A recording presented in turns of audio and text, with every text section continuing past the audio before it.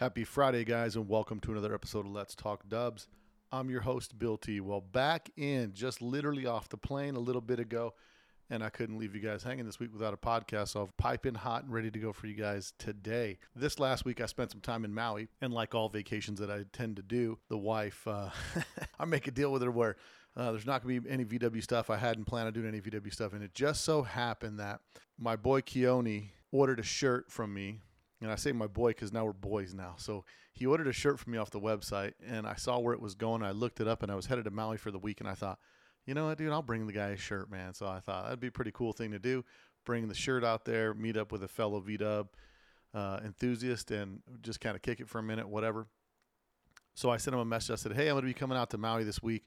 I'm going to bring your shirt and hat with me, and we'll get to meet you face-to-face and whatnot. And just so it happens that I get out there to Maui, and we're shooting some text messages back and forth. Still have yet to even talk to the guy, and end up calling him up sometime around Wednesday, I think it was. We set a date for Wednesday.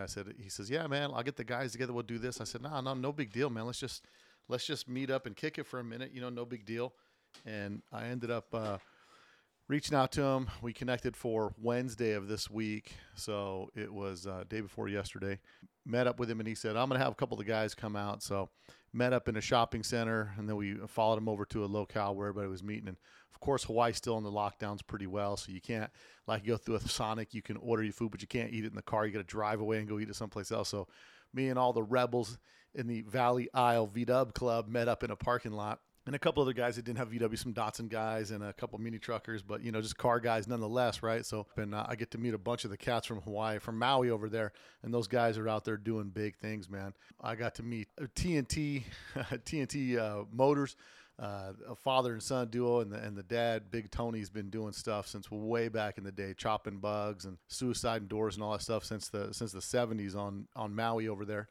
And then I got to meet Jody Medeiros, and he showed up first, and he's got a little split window home. He showed up in his little Manx buggy, and all these dudes in Maui, man, are rocking some big power stuff, right?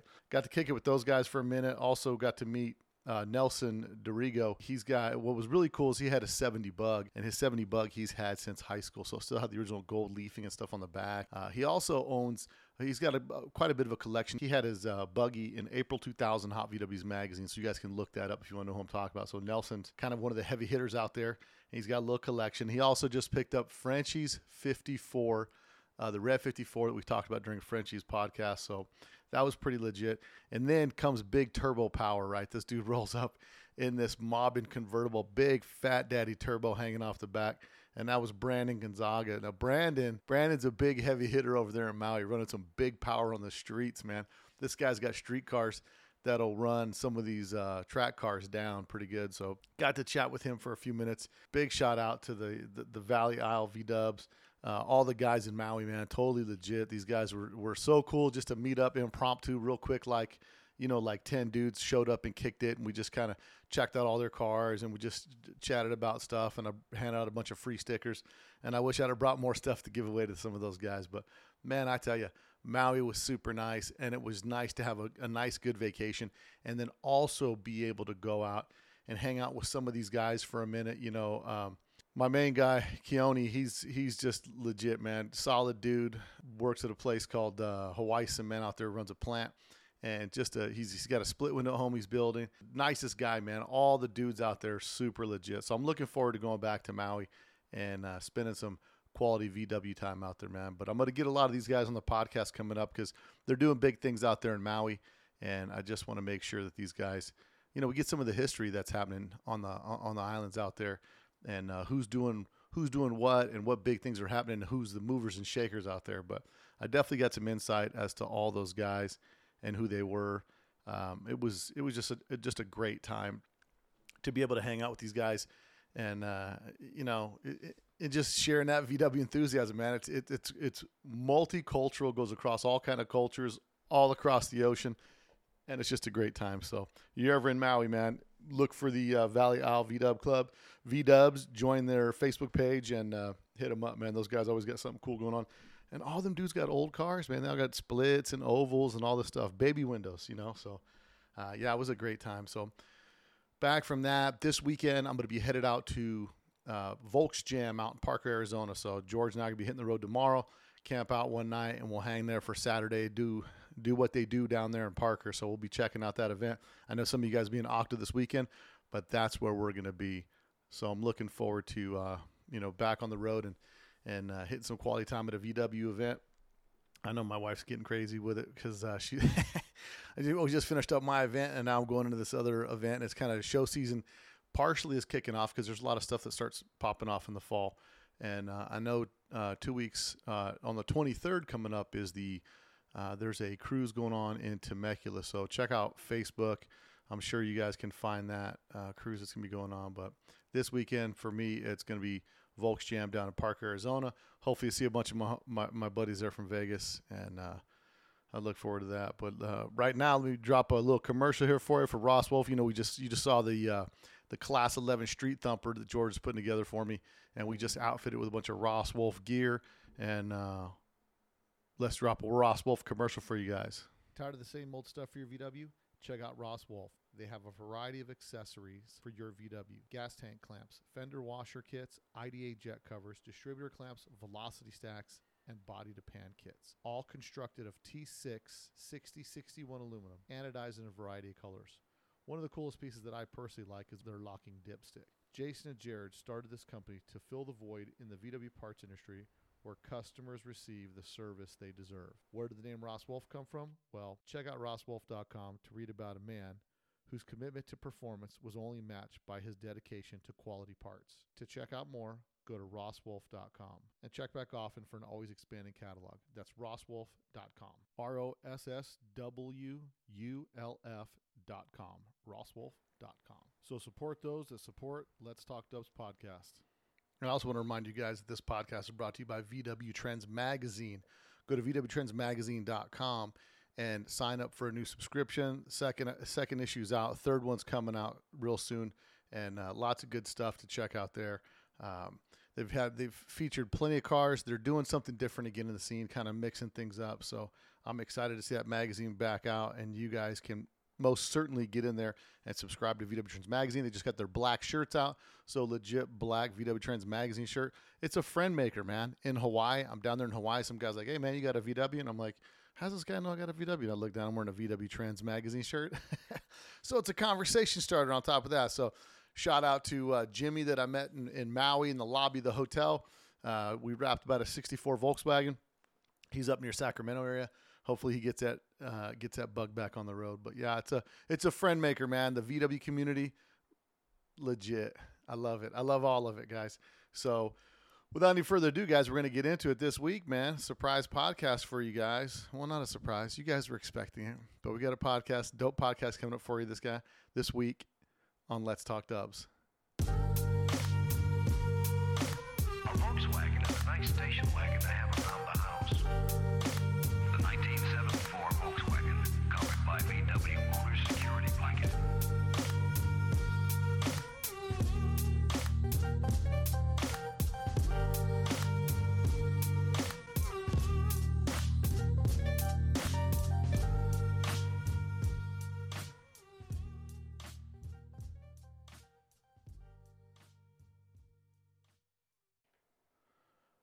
Okay, so today's show, I've got Randy Long. He's out of Fullerton, California. He does a bunch of paint work. He's been painting cars for quite a few years for the guys from DKK, former member at DKK Car Club, and also the owner of Der Speed Shack. Randy, welcome to the podcast. Thank you, Bill. Appreciate it. Hey, so we got kind of connected through, it might have been through Tiger. Yeah, A1. Yeah, through Tiger at A1. We got to talking, and he says, "Oh, man, you really need to talk to Randy." And I said, "Yeah, I'm looking to get everybody in this podcast that's in the VW scene. And I know you're kind of right there at the heart of it in Southern California, and you've been painting cars for a bunch of your friends and guys in DKK and a bunch of other people. You're doing a paint job right now for Doug Berg. Doug Berg. And I also have a car from Iowa for a guy named Nathan who if he's listening, then he can hear his name. Nice. So the way we start the podcast every time is, what's your VW story and how did you get into Volkswagens? Well, I started back in the late 60s, I would say, early 70s when I was 4 or 5 years old, and my mom drove us around in a black '63 Bug, and we had that car. That was one of my first memories, was being in that car, riding in the package tray like all the kids did back in the day, Yeah. and or and in the back window and stuff like that, and going and watching the drive-in movies at La Mirada Drive-In, seeing Herbie and Song of the South, and just all the Disney movies that they would play there and stuff when we were kids. And unfortunately, that car got rear-ended right in front of the Stonewood Mall Oh, in no. Lakewood, I think it is. Yeah. And so they basically totaled it because, back then a '63 Bug wasn't worth anything.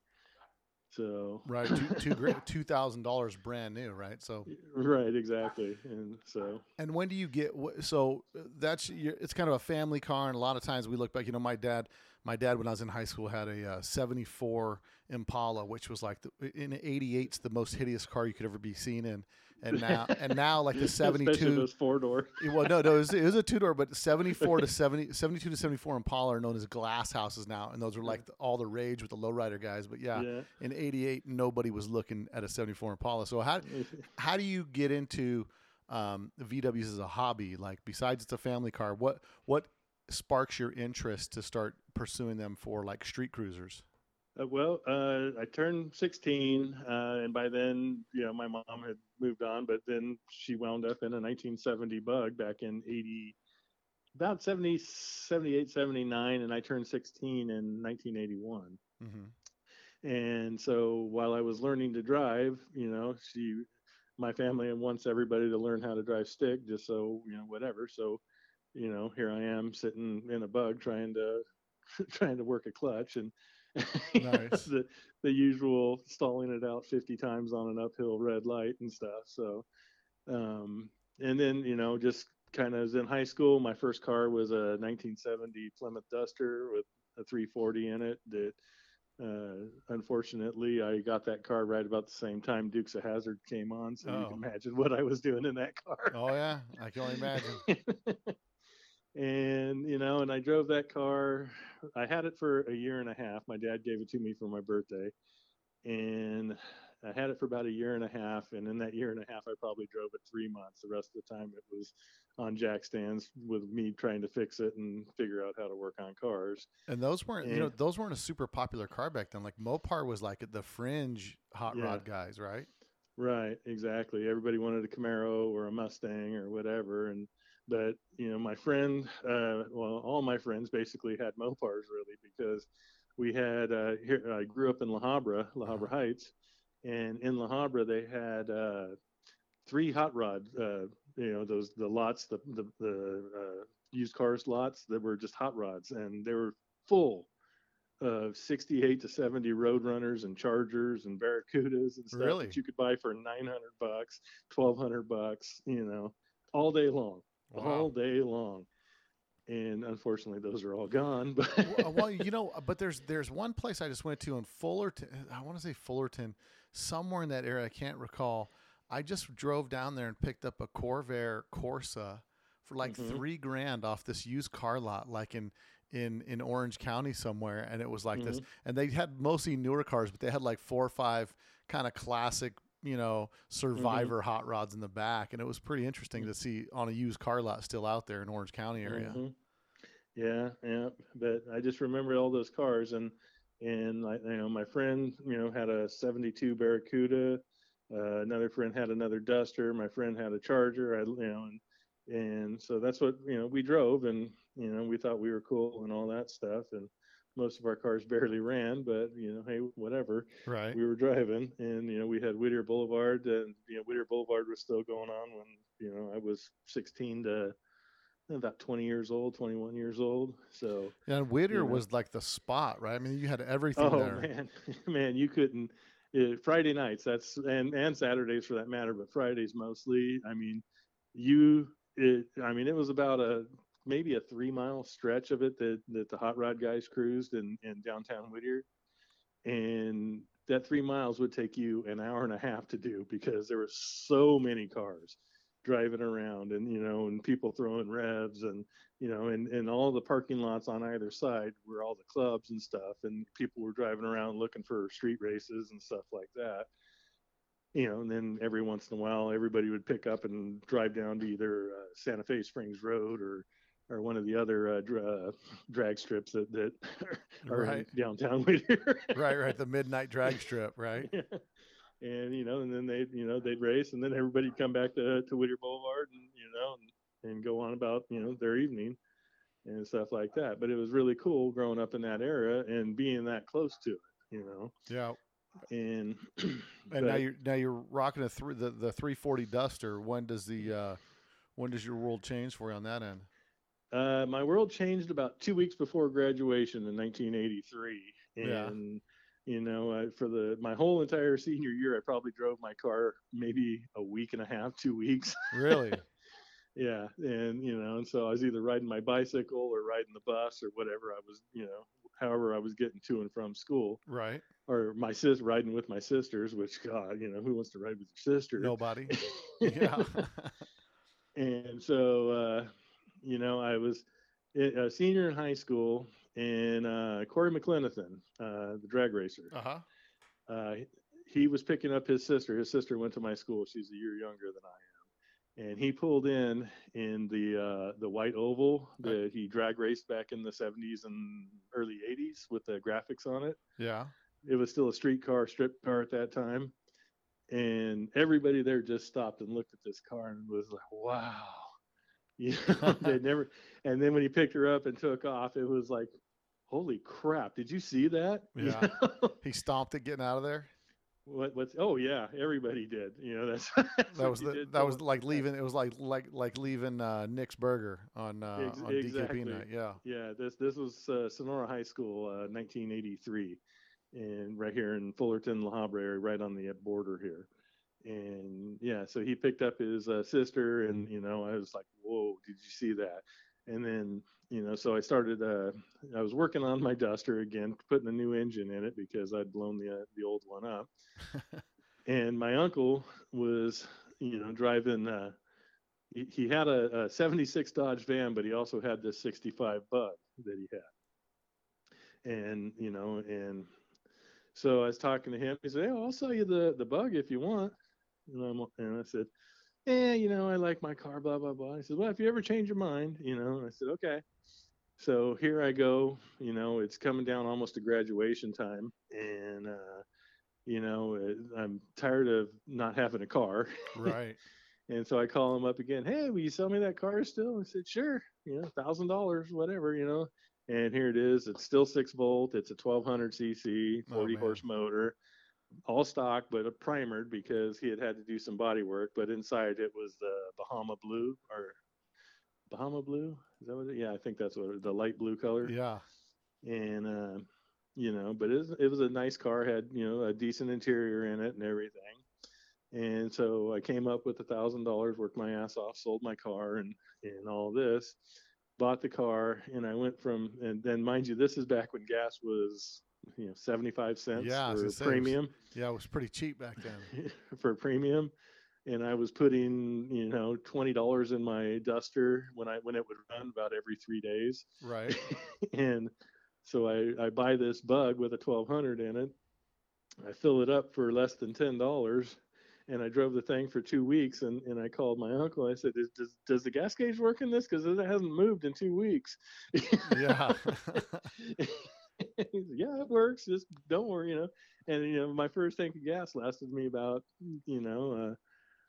3 weeks. Because I didn't. Driving just in La Habra area, you don't, it's 3 or 4 miles and stuff. Well, you can't really wring the neck of a 1200. There's no point. You're just making noise, Well, you can. My last 63. But yeah, so. And then, I also went from getting pulled over constantly in my Duster to not even being looked at by the local PD. I mean, October, November, I got pulled over 30 times in 1 month. Oh, wow. Yeah, twice in one night by the same cop. Would you have no pipes on the thing or what? No, I just drive like an idiot, Bo and Luke Duke. Oh, yeah, trying to jump the Shopko parking lot. Yeah, doing burnouts everywhere and, just being an idiot and, being where I wasn't supposed to be and stuff, and and just being an idiot kid. Yeah. And so, anyways, back to the bugs. So I drive this thing for I don't know about 2 or 3 months. The 65 is sunroof car, nice little neat little car. And then I decide I want to lower it, and so I talked to my uncle, and he says, "Yeah, no problem. You get the beam." Because they were just starting to do the adjustable beams. They were getting away from the select drop and doing the adjustables now. Uh-huh. And so I bought the beam, I bought wheels for it and tires and everything. And then I took it out to my uncle's house, who lived in Yucaipa. And, we spent the whole day, did the front beam, got it all back together. And so here it is, like 9 o'clock at night, and I'm ready to go home. And then my grandfather calls and says, "Hey, I just finished your dad's new truck. He just put a ladder rack on his little Dodge D50 that he bought brand new 2 weeks prior." Yeah. And I said, "Oh, okay, cool. I'll tow my bug home, and and I'll take both cars at once," thinking I'm going to be all smart about it and everything. Right. And so I'm driving home, coming down the 10 freeway there at about 10 o'clock. By the time I got everything hooked up, right about where Fontana Speedway is, right in the Cherry Avenue area there. Yeah. And I'm driving down the freeway, and I'm looking at, I'm trying to look out further ahead, and I see a dog out in the middle of the freeway. Oh no. And I'm thinking, uh-oh. So I slow down, and the dog turns around and goes back to the center divider there. And so I let off the brake, and as soon as I let off the brake, I'm probably like 100 feet from where he is. Oh. He turns around and darts in front of me, and my natural reaction is to hit the brake, which that little D50 with the bug behind it, the bed just lifted up, it jackknifed, my bug started rolling down the freeway basically. Oh no. Came off the tow bar. Oh rolled no. rolled about 3 times, and then landed against those eucalyptus trees right there. Meanwhile, my dad's brand new truck that I'm sitting in with my butthole tightened, clenched as tight as it can be, Oh. is doing 360s down the freeway and then slams into the side of a eucalyptus tree. Oh wow. Yeah, so wasted that one. And I'm sitting there, and it was laying on its side. I look out my window and I see the bottom of the car, and I'm all, oh crap. And so I roll it back. I get out. I'm okay. Everything is okay. My dad's truck's all bent up. Brand new truck. Oh my gosh, bro, that's the worst story ever. And I roll my car back onto its wheels and stuff, and the sunroof's laying out in the street and everything. A CHP guy pulls up. "Are you okay?" And I said, "Yeah." And he says, "How about the other car?" And I said, "No, I was towing this car." And he goes, "Okay, I got another call. I'll be back later." And he takes off, and I'm like, huh, that was weird. Yeah, thanks. and then about 20 minutes later, another cop pulls up, CHP pulls up, and starts looking at everything, and then gives me the 502 test. I'm like, dude, I'm 17 years old. I Right. really wasn't into partying at that time, and I was just getting into it, but I wasn't that night. Right. And so runs the whole thing, and then gets a tow truck and says, "You can drive the truck home. It looks like it's okay, but the bug's going over here." So I drive my dad's truck home. He was a LA County fireman, and so Oh man. he wasn't home that day. I parked it in the driveway, and he came home the next morning, and as you can imagine, he was effing pissed. Oh man. So yeah, basically wasted his truck, but they fixed it, and he continued to drive it for another 10 years or whatever. My bug was totaled, and went from $1,000 car to AAA only giving me $200 for the thing, and it's saying, well, it's a 63, and it's or 65, it's not worth anything. Right. But I had it insured for $1,000, and no, it's brutal. So now I no car and stuff. So, and so then I kept looking, and like I said, my friends were mostly into Volkswagens and stuff. So, we were looking, and at that time, you had the recycler. Every Thursday you'd get a new recycler, and you could buy a 23 window bus for $900 if you wanted. But who wanted one of those things? Because those things are slow. Right, they're lame. Yeah, buses are lame. Yeah, back then. Yeah, I mean, you couldn't give those things away back then. No. And so then I find from there, I find a 55 oval ragtop with no pan, but the body's all there and everything. So I go and look at it, and it's all in pieces, but it was $300, and and I had 200, I worked for another $100, and so I bought the thing, drug it home, and started putting it together, trying to piece the parts and everything, and get it going. And but it was, he had stripped it to bare metal, and it was starting to rust, so I had to do something. And so a friend of my dad's tells me, hey, the kid across the street from me, he paints cars. And I said, oh yeah. So he says, yeah, I'll introduce you to him. So little did I know I was going to get introduced to one of my best friends since 1981 or 83, I guess, in Danny Gabbard. And he came over one night. He had just gotten married, and looked at the car, and we made a deal to paint it, so to get it off the thing, and he only charged me $900, and we're going to paint the thing black. Nice. And so he's got the car for about 6 months, and when we finally get it done, but in the meantime I'm looking at his car, and he's got the red notch that he had built, which you know he's won a ton of stuff with Sure. his cars and stuff, Yeah. and so anyways, we get the car done and start putting it together, and then he talks me into a 1776 in it, and putting it on 5 spokes, and then getting me into DKK back in 1984, I think it was. Yeah, it'd be about 1984. So in 1984, you end up getting into DKK. Yes, one of in the original formation of it.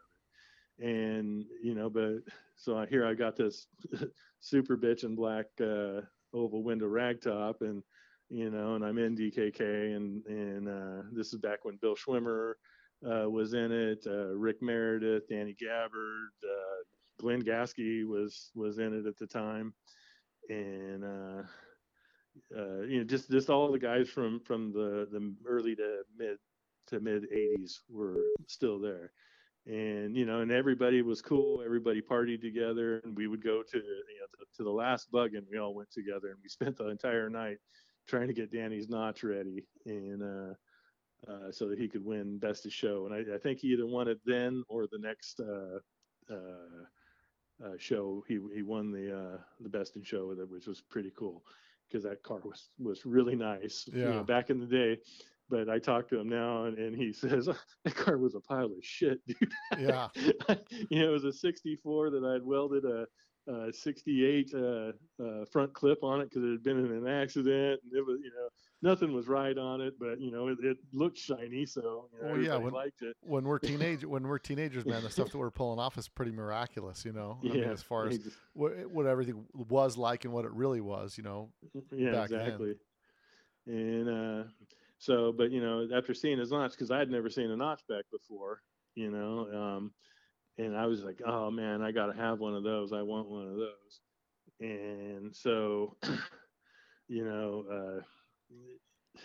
but no money, of course, because Right. here I am partying every single night, and I work at a gas station making, geez, at that time I think it was about $3.75 an hour or something like that, and if you found a notchback, it was $3,000 or $4,000, and I'm like, no way I'm going to afford that. Yeah, notchbacks were never cheap. Even back Yeah. then they were big money if you found one. Right.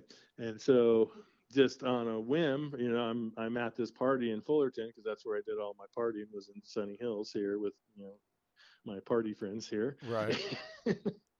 And one of the guys says, oh, I got a notchback, and it used to be in your club too, and so I go over there and look at it, and now it's got a primered fender, which would have never made it into the club, and and it's beat down now, it's well past its prime, Right. but it was a notchback. And I said, what do you want for it? He said, I'll trade you for your car, for my my oval. And I said, really? Okay. Really?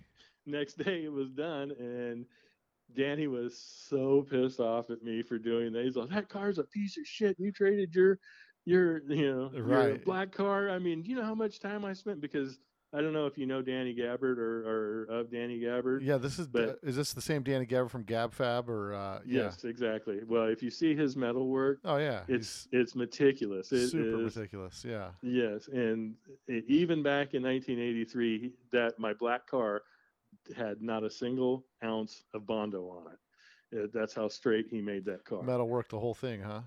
Yeah, and it was amazing to me, and well, and to anybody else really, because like I said, it needed a few things done to it. It had a few ripples on it and stuff like, and he shrank them all and did everything he could to not have any filler on that car. So he And, certainly wasn't happy that you swapped it. Now you swapped it for his old notch, is the one you ended up getting. no, Was for a guy, Bob, the guy that he just passed away like 2 months ago. But he had built a car when he was in the club. It was a '67 notchback, a tan car with 14-inch alloys on it, and but like I said, by the time I got it, it had been run through the ringer, and yeah. and it barely ran, and I seized the motor up driving home drunk one night, and I know I'm not supposed to do that, but this was the '80s, and it was a whole different scene. Right. And so I'm standing on the side of Imperial Highway in Santa Fe Springs with a notch that's seized up at 2 o'clock in the morning. Yeah, it's not a good scene. Yeah. And so basically I left it there all night. My mom came and picked me up and, and drove me home. And then the next day we towed the thing home and, and I went and got a GEX motor for it, which didn't run and blew up about maybe 100 miles into it. The thing completely just imploded. Really? And so they did another one for me, and then I traded it for a 59 European ragtop semaphores and all primer and stuff to another friend of mine. So went to high school. You go through all this trouble to get the notch just to trade it away? Yeah, and I was so happy it was gone. To me, it was just, it was such a pile of crap. It was cursed. Yeah. And so I go and I get this car, and it's still 6-volt, and it's not, it probably just needed a new battery, but I was kind of dumb and no clue. And so I drove that car for about 6 months, and then finally said, you know what? Screw this. I need to sell this and go buy a new car and something that runs. And at this time, one of the guys at the gas station had just, bought himself a brand new Toyota truck, and it was like $5,000, and his payment was $110 a month. And right. Thinking I can do $110 a month. Sure. And so I went and I bought myself a Nissan truck. And I drove that and swore I'd never own another Volkswagen again. This is in 1985. So it's 85. So it's still a 720 body style. Or is the square first, one? Is the first year of the hard bodies? No, it was the 720. It was before the hard bodies. Yeah. And because I would have never bought the Nissan. I never liked that hard body car. It's not my style. But I did like that Nissan. It was so clean looking, and then I tell my dad, "Oh yeah, I'm going to cut the top off, and make it a convertible." And your dad's like, "I'm going to kill you. I'm going to kill you if you cut that truck." Yeah, he's about to smack me upside the head. Right. Yeah, he still tells me to this day, "Well, you're going to cut the top off of this one." Oh man. And so I drive this car, and I'm growing up and, learning how to do things and actually earn a living and, earn a living, if that's what you want to call it. Sure. And, meet my future wife. We start dating, and then I buy another Ford truck, and, my wife, or, my girlfriend at the time, and we get married and move out to Lake Elsinore. And, so it's 1990. Mm-hmm. Bought a house out there. We're married, have my son is born August of 1990. And, so I go along, and I still don't have a Volkswagen. It's been 5 years. Well, I think we all go through that we all go through that part where we kind of take a break and we start a family and start doing this stuff and think like, I've matured, bugs are for kids. And then you start thinking like, I should get another bug again. Well, it wound up. It came about like this: is I was like you said, I'm looking and I'm thinking, I want a boat, and and a friend of mine, he was one of the sales guys at Eliminator, and he had this boat come in that had been punched in the side, and they had repaired it, but it was a total, and they just gave him a new boat, a new hull, and just re-rigged all of his stuff into the new hull. And so here I am sitting on this boat, and so I went and bought a trailer, or boat and trailer, Mm-hmm. and I dragged this boat home, and I'm going to do this boat, and a friend of mine who's a boat painter is going to help me paint it and do all this, and well, that never happens because no money, you got young kids and a house payment and everything, but you got this project out here that's always going to be a project. So Right. I finally decide that boat's never going to get built, and so a friend of mine says, I want it. And I said, all right, but I'm keeping the trailer because I want the trailer. So I went and I dragged the boat over to his house, tied it up to his garage, and yanked the trailer out from underneath of it and left him sitting there Oh, get with the out of boat in here. his driveway. Get out of here. Well, that's what he wanted. So. Wow. And so now I got this boat trailer that I'm going to make a car trailer out of. And I'm driving down into Temecula because, like I said, I lived in Lake Elsinore, Wildemore area, and there's a mechanic down there, and my truck needed an air conditioning service on it. And so I drive down there, and I'm talking to the guy, and I look and I see a Carmen Ghia sitting in the back, and I'm like, Yeah. oh yeah, that's cool. I haven't had a Volkswagen in years. I used to have do this and this. He says, well, it's for sale if you want. And somehow he knew, or we talked about my trailer, and I said, well, what do you want for that Ghia? And it was a 70 Ghia. Yeah. And he goes, $600. What do you want for your trailer? And I said, $600. And he says, you want to trade? And I said, sure. So now I'm towing home a 1970 Carmen Ghia, Nice. and it was a complete car, and that's what really started it out back for me there. And so then we I get the car running So what and year is this drive. you pick up the 70 Ghia? This is in about 92. Uh-huh. And I get the car running. The guy around the corner is a good friend of mine. He's a painter. The car was really straight. He painted it white for me, and I put it together. I rounded up some 2-liter alloys for it. Danny painted them for me. Or actually, no, he didn't paint them. I painted them myself. And I hadn't talked to Danny since about 1985. Really? When I'd sold my Volkswagen and stuff, he kind of moved on. He was getting divorced, and he moved down to San Diego somewhere, working on Porsches and stuff, and didn't really talk to him. And and I was just moving on. I'm married with kids and grown up, and I don't have time to party and drink all the time. And Right. so and so we go on and on. And about 93, well, it was 93. I quit drinking in 1993 because I was drinking quite a bit. Right. And Congratulations. and so I've been sober for 28 years now. Nice. So and I'm still driving the Ghia, and I'm loving this car. And I'm at this time I'm working on the freeway, doing center divider work. The concrete center divider. Yeah. And I was driving the Carmen Ghia from Wildemore to Stanton every day and back, and it's a great car driving. And I just happened to pick up, I stopped in for a soda one day at the liquor store and picked up a Hot VW's. And I'm looking at the Carmen Ghia on the cover. It was a early black Carmen Ghia, or not on the cover. It was inside the thing, I think. I forget, but I'm looking at it, and it says Danny Gabbard's, 58 Ghia, and I'm all, I know that dude, Right.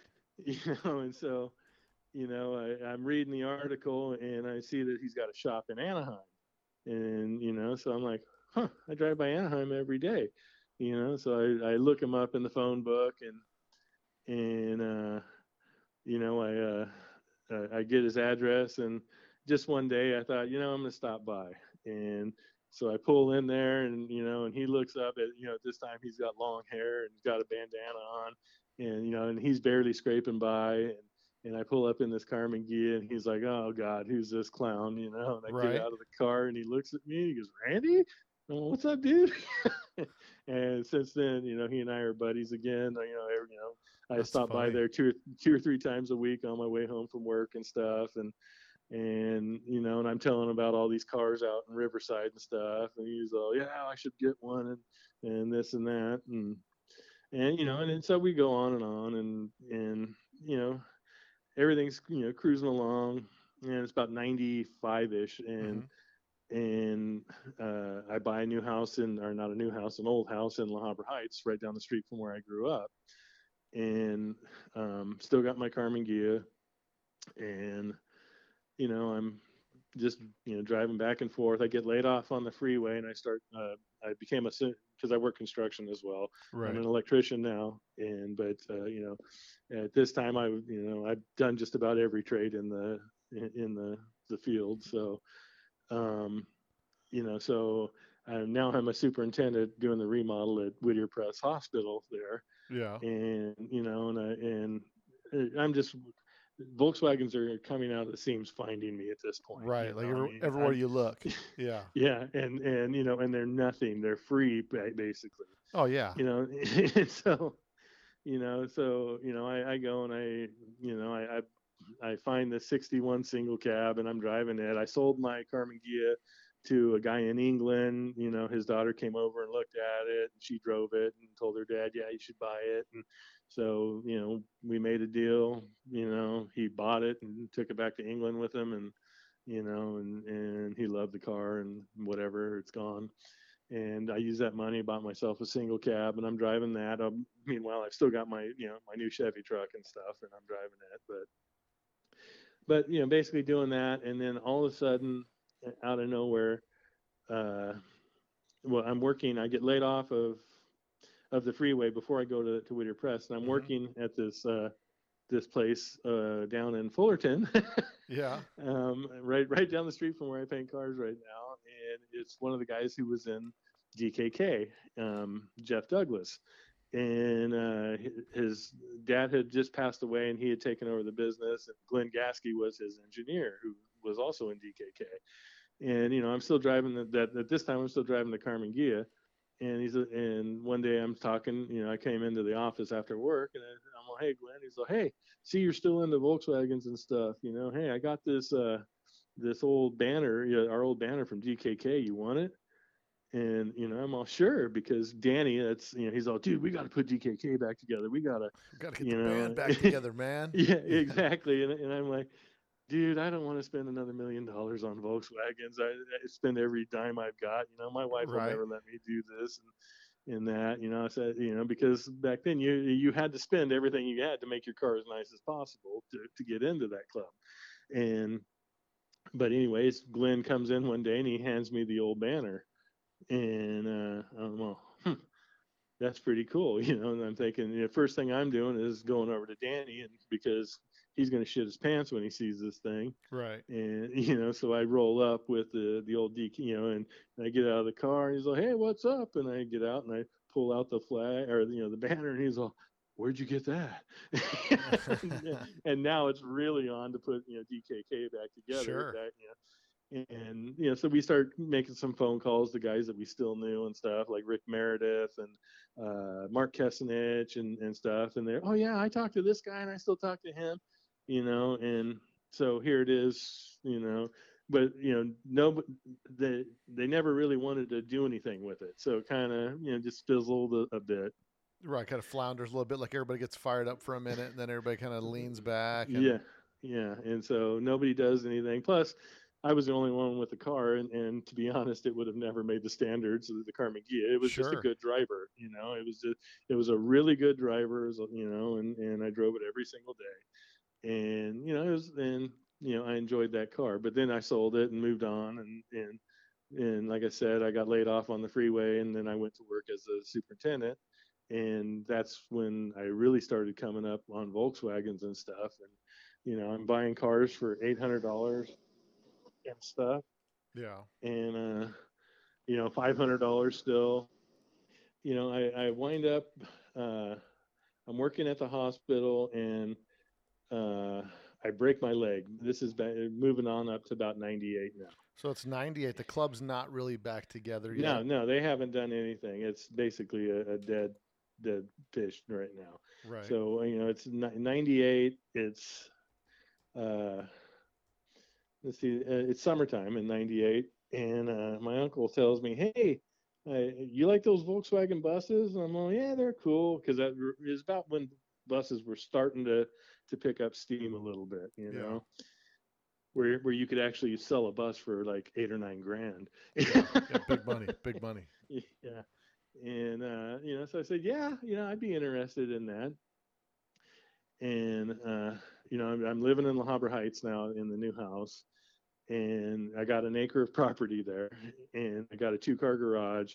And when I first moved in, I found a guy that had a 59 crew cab as well.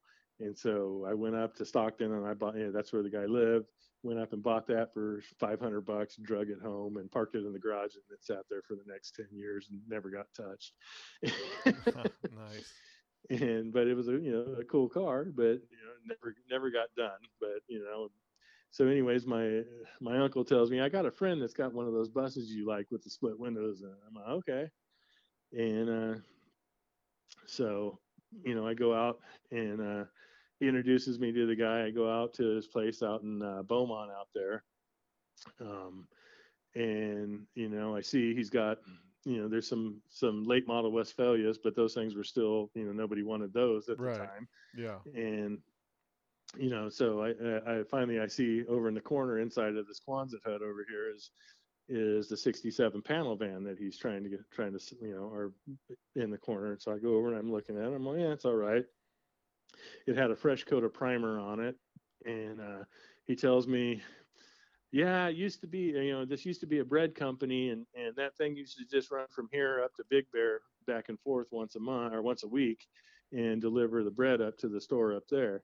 And I said, oh yeah. And he says, yeah, it had the logo on it and stuff. I didn't think I could sell it with it. It's a 67 panel. Yeah. I didn't think I could sell it with the logo on it, so I sent it down to the body shop and had it primered. Oh no. Oh no. Dude, that would have been so cool with the logo on. Right. Right. And so I go and I'm looking at the car, and I said, so what do you want for it? And he says, what do you mean? And I said, what do you want for the bus? And he says, you got to buy all of them. And I'm like, what are you talking about? And he says, you got to buy all the buses, all the cars here. I need to get rid of all of them.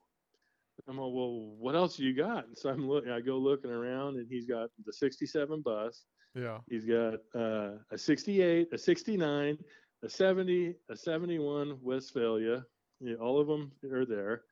And then he's got a 73 Carmen Ghia, which is still in original paint and looks pretty decent. And then he's got a 63 Corvair in there that I swear to God looked like it just rolled off the showroom floor in original paint, and the interior was perfect. The carpet was perfect. Everything on this car was perfect. Wow. And I'm like, I don't know anything about Corvairs, but Yeah. whatever, And Yeah. so I'm looking Low at, mileage original cars are always good. yeah. And so I'm looking at all these cars, and I'm thinking, I mean, at that time, the cars that didn't run, were still $1,000 to $1,500. And I'm thinking, I got to buy all these cars. I told him, I'll give you $4,000 for everything. Yeah. And he goes, $4,000. Some guy said I could get $10,000 for all this stuff. And I said, well, you better call him, because, if you, Yeah. Now you're intimidated out of the deal. You're like, I thought this was a deal, man. And now it's a big stress ball for me to buy all this stuff. yeah. And I'm like, I mean, I said, I don't have $10,000. If that guy's got, whoever told you that, if they got $10,000, I would suggest selling them to them, because I can't afford it. But thanks for letting me look at them. If you change your mind, here's my number. And, and I tell the guy, hey, dude, I'm also going on vacation. I'm going to Lake Powell on a houseboat trip for 2 weeks. I'll be back in 2 weeks. And he goes, oh, well, whatever. I'm going to sell them to somebody else. Just a grumpy old man. Right. I'm like, okay. Thanks for letting me look. So I go home. We go on vacation. I come back, and the answer machine has got 41 messages on it. and 39 of them are him. Oh, get out of here. And each one is getting increasingly more angry because I haven't called them back, even though I told them I'm going on vacation at least 4 times. Right. And so I call him back. I'm like, hey man, I'm back from vacation. Like I said, if you still got them, I'll give you $4,000 for them. And he goes, yeah, just come and get them. And I'm okay, I'll be out next weekend to get those. And then I hang up the phone. I'm thinking to myself, where the hell am I getting $4,000 from? I don't have $4,000. Right. So I call my dad up and I ask him, hey, can I borrow $2,000 for a couple of weeks? And he says, yeah, no problem. And then I asked my boss, hey, can I borrow $2,000 from you? Right. And he says, yeah, sure, no problem. You're buying cars. He says, we can always, sell, because he was a car dude too. And, he had a bunch of, he's got some really nice muscle cars and, 50s cars and stuff like that. They're all hot rods. Yeah. And, he built them all and they're all, bitching stuff. And he encouraged my, my car Purchase. addiction. Yeah. And so he loans me the money, and so I take the $4,000 and a couple of friends out with me, and we go out and we haul all these cars to my house and just park them in the backyard. And I put the bus, the 67, in the garage because I didn't want that one getting messed up, and everything else just sat outside. And I wrangled. I did a little side job and wrangled $200 up from it. So I went and bought myself a battery and a carburetor, a PIC 32 carb, and tune-up kit and some fresh gas, and put it into the 68 was in pieces. All the other cars were 100% complete. Put it into the 69 Westphalia, and the thing fired right up and purred like a kid. Oh, wow. And I'm like, wow, that's cool, and it's a pretty complete Westphalia. Yeah, those are super nice to find.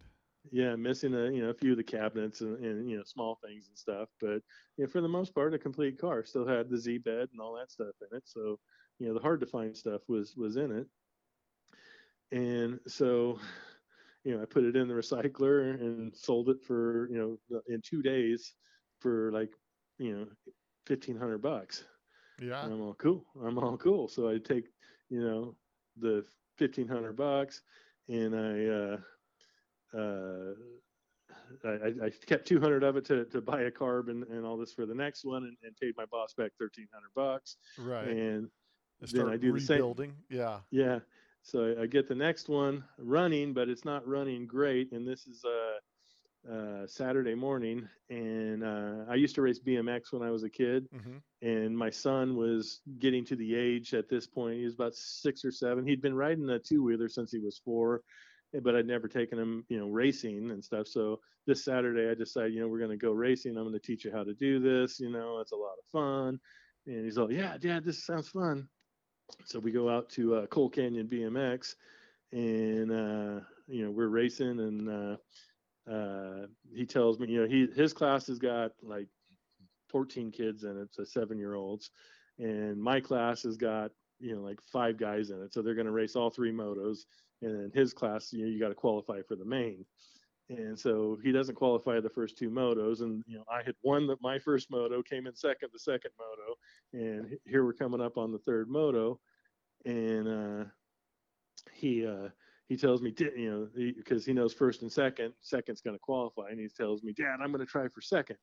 And had to give him the speech. You never try for second. You always try for first. Right. If second happens, it happens. But you never try for second, and he goes, okay, Dad. And so my race is before his, like three motos before his. And so I'm lined up, and I got the inside line, and we take off down the start hill, and we come into the first corner, and the dude that came in 3rd in the first moto and first in the second moto just rails me to the inside of the turn there. Yeah. And runs me off the track, and I'm all, okay, fucker, it's on. Right. And so we go over the big tabletop, and I'm right on his rear wheel, and I know as we go into the next 2 turns, there's a spot where there's 4 little jumps, and I'd been watching the 14-year-olds do this because they were the fastest kids on the track, and and then us, the older guys, were the most aggressive. Yeah, yeah, And so we come into this four little singles there, and like I said, I'd been watching the 14-year-olds, and they were doubling in, doubling out.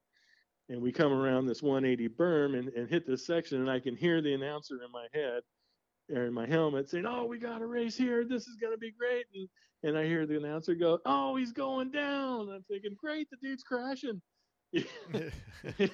Who's he talking And about? yeah, next thing I know, I'm laying on the ground looking at the stars, and my foot's pointing backwards. I had broken my leg, and and I'm like, "Oh shit!" And so, um, I get hauled off to the hospital and stuff. And so now I don't have a job. I've got a broken leg. I owe, about $3,000 to everybody. And I got all these buses in my backyard. What the hell am I going to do with this shit? Yeah, And, so anyways, like I said, about, 8 weeks later, I'm able to move around and do stuff. And, I'm not supposed to put any weight on my leg for a year, but, um, I'm cruising along, and and finally I'm walking on the thing because I got to get moving. I can't sit here anymore type stuff, yeah, for sure. because my lower leg, I'd splintered the tibia right through the head of the femur, came down and hit the tibia like a sledgehammer and just splintered the thing. Yikes. And so I got screws going sideways, screws going in from the front, a plate down in the middle of it with 4 screws holding it together. They took a piece of my hip out to grind up for bone glue to put everything back together down there and stuff. And and doctors tell me that's about the worst thing you can do to your body right there. Of course, that's how I Yeah. do things. Ouch. So anyways, back to the Volkswagens. I finally, get back and into that mode, and I get the next one running and sell it for, $2,500. And I pay my boss back, and I pay my dad back, about $1,500. Take the next one, and I do the 71 and sell that thing for $2,200 or something like that. So now I'm up on money, and I still got cars to go. Sure, sure. And things are going really well, and do the Carmen Ghia, and like I said, it was that sunburst yellow or sunshine yellow, whatever that really bright yellow is that's on the late Right. model Carmen Ghias, Hmm. and get that thing running. I sold that for like $3,500, and now I'm ahead, and my wife's not so pissed off anymore. Now it's starting to make sense. For like, listen, with all this extra work and time, I can get these things and make some money. Yeah, and so now I've got basically the bus that I wanted and that Corvair, and I'm thinking, okay, the Corvair, I'm cleaning house on this one. It's so nice, and I'm trying to sell this thing. The I put it market in. is soft on early Corvairs. I mean, soft. Yeah, and so I get the thing. It's almost run. It'll start and it'll run for a couple minutes, and then it just shuts off. And then it won't do anything for the rest of the day, and then the next day it'll do the same thing. And I cannot figure it out. And I'm calling Corvair shops and asking them, and none of them really want to tell me anything. They just say, "Bring it down, I'll fix it." Right. Like, dude, I know I can do this, but anyways, I start out at like $4,500 for this car, $5,000, something like that. I put it in the recycler, and of course they put it in as a '63 Corvette for Oh yeah, $4,500 phone's blowing up. Your phone. at 2 o'clock in the morning. I mean, it does not stop ringing for 4 hours, and and I'm just to the point now. It's a Corvair, not a Corvette. Click. Yeah, I can only imagine. And so for the next week, we just left the phone off the hook, unless we needed to make a phone call. And so, what do you end up getting for the Corvair? I wound up selling it to my uncle, who sold me my first Volkswagen for $500. Yeah, it's brutal. It's the early Corvair market is super super soft, man. Yeah, It's crazy. Yeah, so he got it. He got the thing running. Because he's more mechanically inclined, I would say, with the tune-up stuff on all the different cars. He was electronically minded, and I could never get that figured out on that car. And So I mean, he got it running, drove it for a couple of years, and then wound up selling it for like $2,200 or whatever. Now, how do you make the transition to starting to paint cars? Because you said Danny painted your black car for you. How did you make the transition to start painting cars? Oh well, my daughter, when my son was turning 16, and this is in 1996. When in 2004, I was doing work for Alex at ISP, and he wanted me to do some work at his house, some remodel work, and asked me what I wanted, and I told him I wanted a '59 ragtop, and he says, "Well, I got a '60. Is that good enough?" And I said, "Yeah, it's close enough. I do like the ice pick handles, but I can live with a '60, you know. But I want it painted, and I want it sea blue, and I want the rag top and the headliner and the windows installed before you give it to me, because I don't want to have to deal with any of that crap." He said, "I'll do the rest of the interior. I'll build the motor and the trans and everything, and do the beam and all that. But you know, I want this done." He's okay. So, you know, 2 weeks later, he calls me up. "Hey, your car's done. Come get it."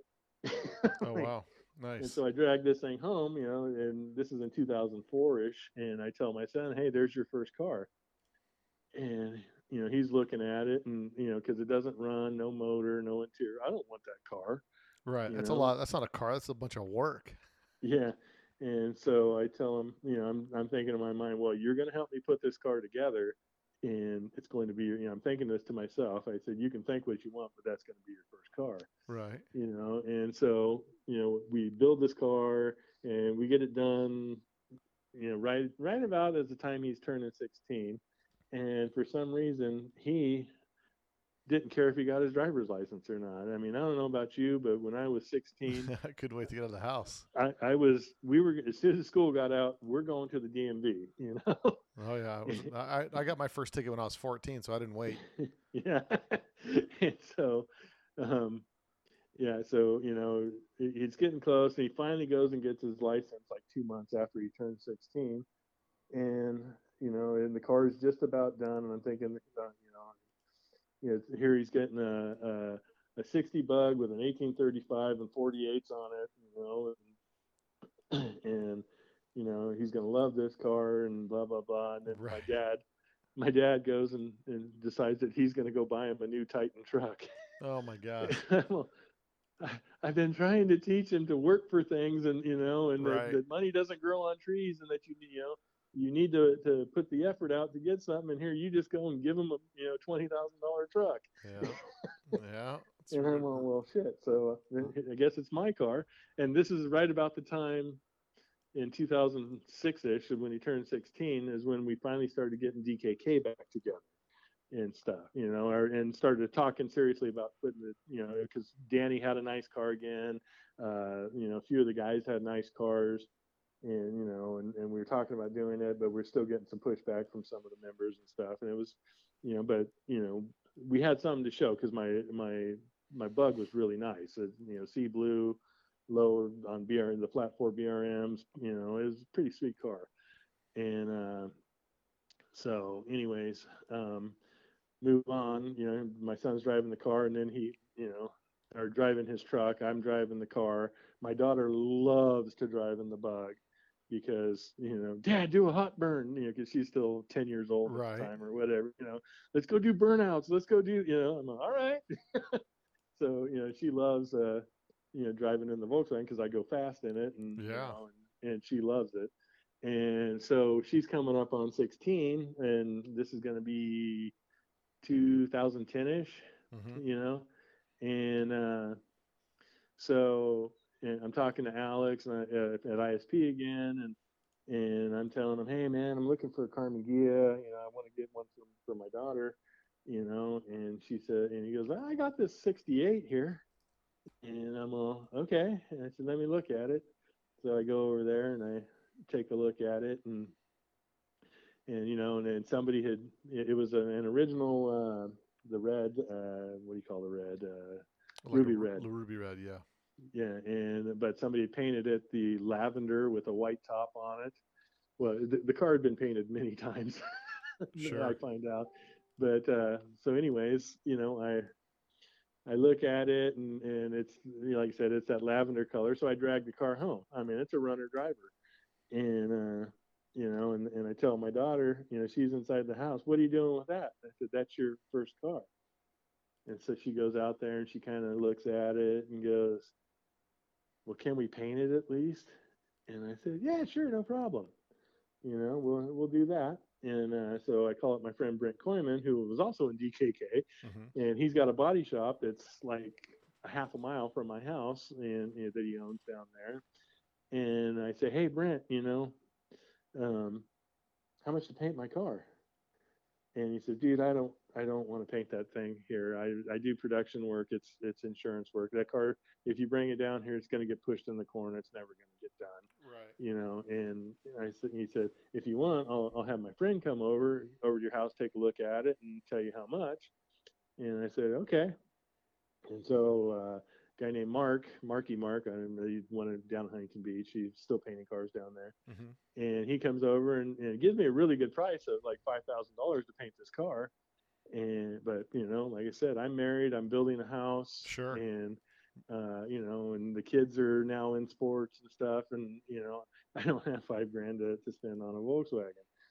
And so I'm talking to Brent again, and he says, just paint it yourself, dude. You can do it. I've seen your drywall work. You can make shit flat. You know how to sand, Right. and painting's the easy part. And I'm all, oh, okay. If you say so. He says, and I'm right down the street here. If you need any help, I'll swing by after I close and we'll take a look at it and I'll get you set up what you got to do.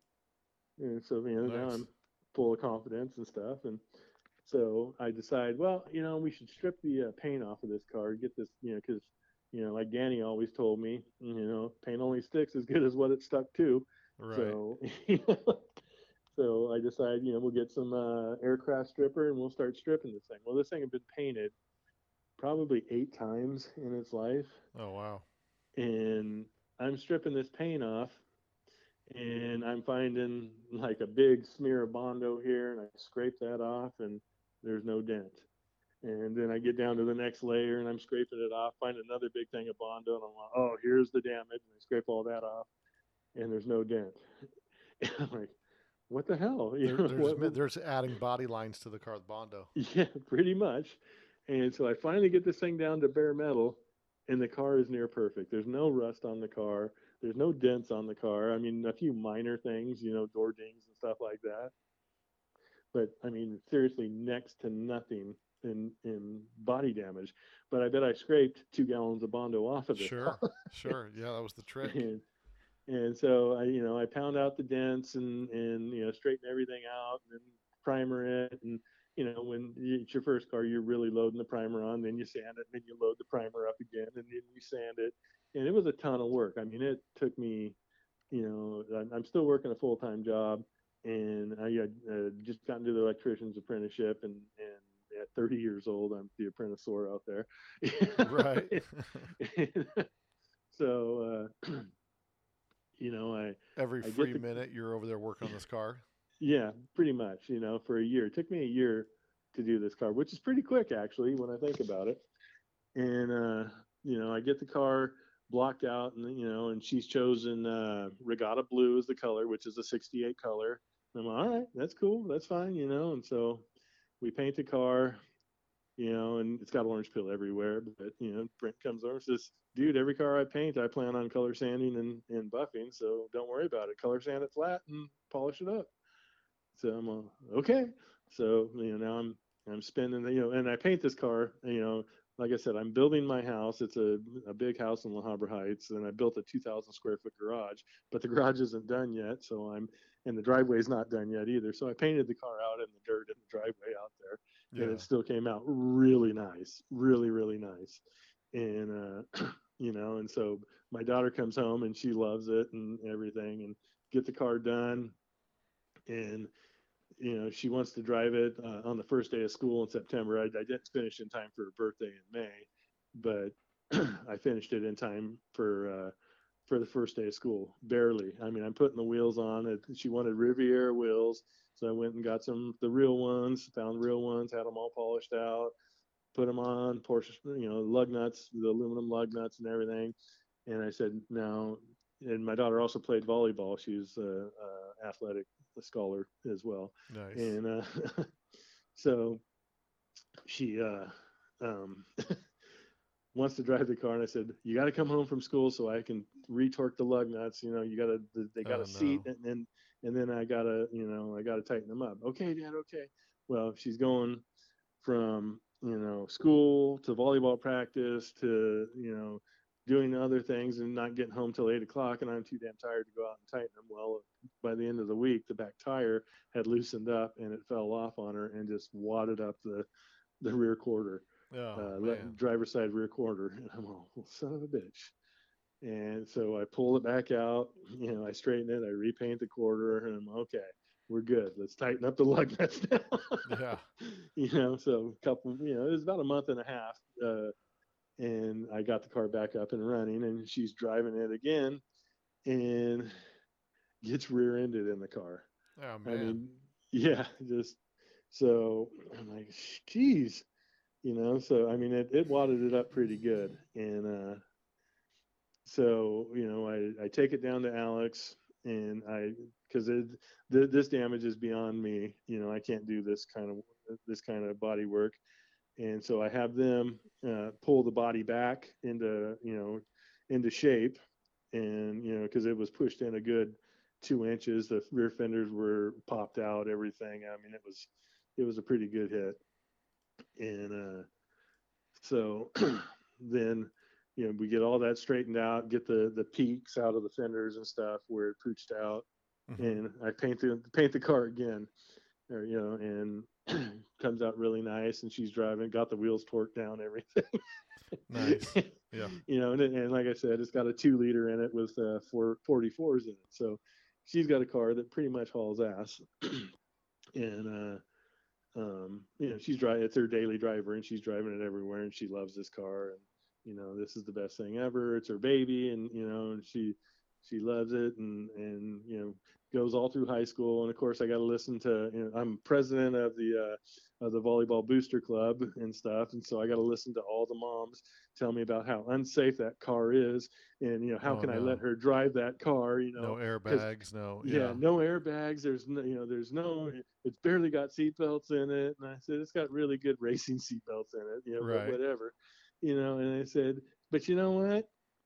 You're the same age as me. Didn't you ever ride in a Volkswagen? Well, of course, when I was a kid. I said, you lived. I drove these things all the time. I lived. I said, and we were going up against, 3-ton Suburbans, and those cars were much heavier back then, and we all survived that, so she'll be fine. And she just looked at the parents going, yeah, well, your kid loves riding in it. Yeah. And then, Because and then after this, you start painting a bunch of cars for people, so you kind of get a knack for painting, or what? How does yeah, that pretty turn into? much. I mean, I paint the car. Everybody sees it. It looks really nice. And then Jim from DKK is Jim Smith. I don't know if you've seen his his birch green notch, but he wanted a notch back, and so Scott Blades, another member, found one, and so we went and looked at it, and he buys the car, and so I paint this car for him, birch green. Uh, Nice. Came out really nice, and then I'm like, yeah, I'm pretty good at it. Then a friend of mine, one of the guys whose daughter played volleyball with my daughter in high school, uh, got himself a 59 bug, and we painted it birch green as well. But he couldn't tell me birch green. I had no idea. And he basically comes over with a Home Depot sample that looks like Shamrock Shake, and I'm all, that's birch green. Yeah. and so anyways, we paint her car, and she still has that car as well. She loves, and she doesn't drive it much, but she loves it. And then by this time I'm working in the office at the Union Hall, and Henry Maeda from DKK calls me up, and his son had just passed away, and my brother-in-law had just passed away, and he calls me up, and we're kind of talking. And when I left the club, I left on kind of bad terms back in 2013ish, Hmm. and because there were some people that I didn't like, and we didn't see eye to eye, and so on and so forth. And but Henry was the one, when I stood up and said, you know what, fuck this shit. Why am I fighting so hard to make this club happen with people that I don't even like hanging out with. I'm like, screw this shit, I quit. Right. And Henry was one of the few that sat there and said, hey, I don't want this guy to quit. Why can't we get along and just do this and put this club back together? And and he, Randy's right. We need a president. We need this and that. And I said, whatever, I'm done. And Danny quit the same night. And he said, I'm done with this crap. I'm done fighting with these people. And the guy who loved the club more than anything left the club because he and I have been such good friends. And he's all, screw this. I don't want to hang out with him either. Well, it's just one of those things when it's something supposed to be fun and somehow it just ends up being a job to be part of it, and everything seems to be a struggle. It's like, it's not what it's supposed to be. It's supposed to be enjoyable and everybody's in it for the right reasons, Yeah. And now that's what they have. And they keep asking me to come back. And I just said, no, I left and I'm done, so anyway, so Henry, calls me up one day. I'm down in the Union Hall, and he calls me up. Hey, got this car, the '67 Bug. I've had it for years. Would you be interested in painting it for me? And I said, Henry, I'll swing by after work tonight, and on my way home, and take a look at it. So I go over there and I look at it. It's a '67 Bug that he'd put a ragtop in, and this and that, and and I'm like, yeah, sure. He says, and I don't want anything nice. I just want something presentable. So, I just feel a driver. good about, to feel something, something that I feel okay about putting the club stickers in. And I'm like, yeah, we can do that. And I said, it'll look at least as good as Jim's car does, And he says, oh, that's all I'm looking for, man. It's something like that. And so, we drag it over to my house, and, for the next, 5 months or so, he and I spent every weekend together, and I spent a few nights after work standing on this car and doing things to it, and he and I became really good friends, and we were talking that how he always wanted to work in a Volkswagen store because he hated being an IT guy, what he did for a living. And I'm like, yeah, well, back when I got laid off in 2009, I opened up this online store, and I did my MP buy-in. I still have that, and I can still buy parts and stuff. He's like, well, maybe one day we can do something with this. And he's like, really? Yeah, that'd be really cool. And I'm all, sure, just a pipe dream type stuff, right. Thinking Sure, we'll do something, sure. And so here I'm trying to sell parts online because I don't have time for a store from 2009 until then, and nobody's buying parts online at this time. They all still want to go to the store, and buy their parts and stuff. Mm-hmm. And so I'm thinking, man, I'm missing out by not having a store, but I don't have the money for rent and this to do that, because I've still got kids, I've still got a house, I've still got car payments and everything else. It just doesn't fit in the budget. And so we get his car painted, and and we go to pick the color and stuff, and he's like, I can't decide. I'm either going to go blue or this Porsche olive green color, but it's such an ugly color, but it's so different. And I said, let me see it. And he shows me the picture, and I'm all, screw blue, dude. There's way too many blue cars, blue Bugs out there right now. Right. I said, this color right here, that's going to make this car. This is going to be something really cool. He's like, do you think? He says, I don't know. And I said, absolutely, dude, absolutely. And so Bill Schwimmer had talked to him and says, oh yeah, dude, you got to do that. Nobody paints a car like that. It'll be the only one. And so we got him talking, talked into it. And he goes and buys the paint, and so we paint the car, and and I put like 4 or 5 coats of clear on this thing, so it's like really deep, and and then I drop the car off at his house, and and don't really think anything of it for the next year or so, because it's I'd go swing by his house every once in a while. Dude, you're still not ready to drive that thing? And every time I go over there, he's polishing this thing up to like a diamond, man. It is beautiful.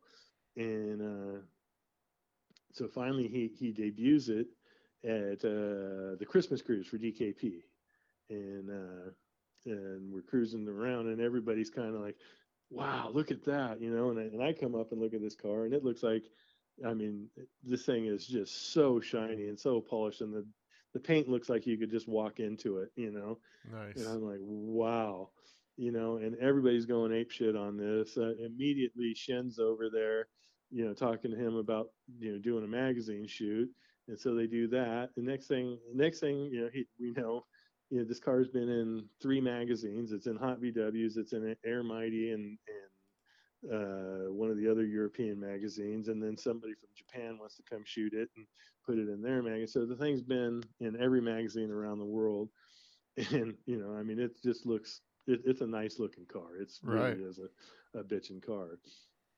And so, you know, moving on along, uh, you know, and he wins the DKP, you know, and this is in 2017, the 50-year anniversary of the 67. So every car that was at the DKP lineup on the pre-classic cruise was a 67, and he won, and you know, as best car there. And I'm like, you know, that's pretty. And there were some nice cars. There's a couple of Buddy Hill cars there, Yeah. and you know, but I mean, his car just looked really nice, and the guys from DKP really liked him and everything, and still do, and this.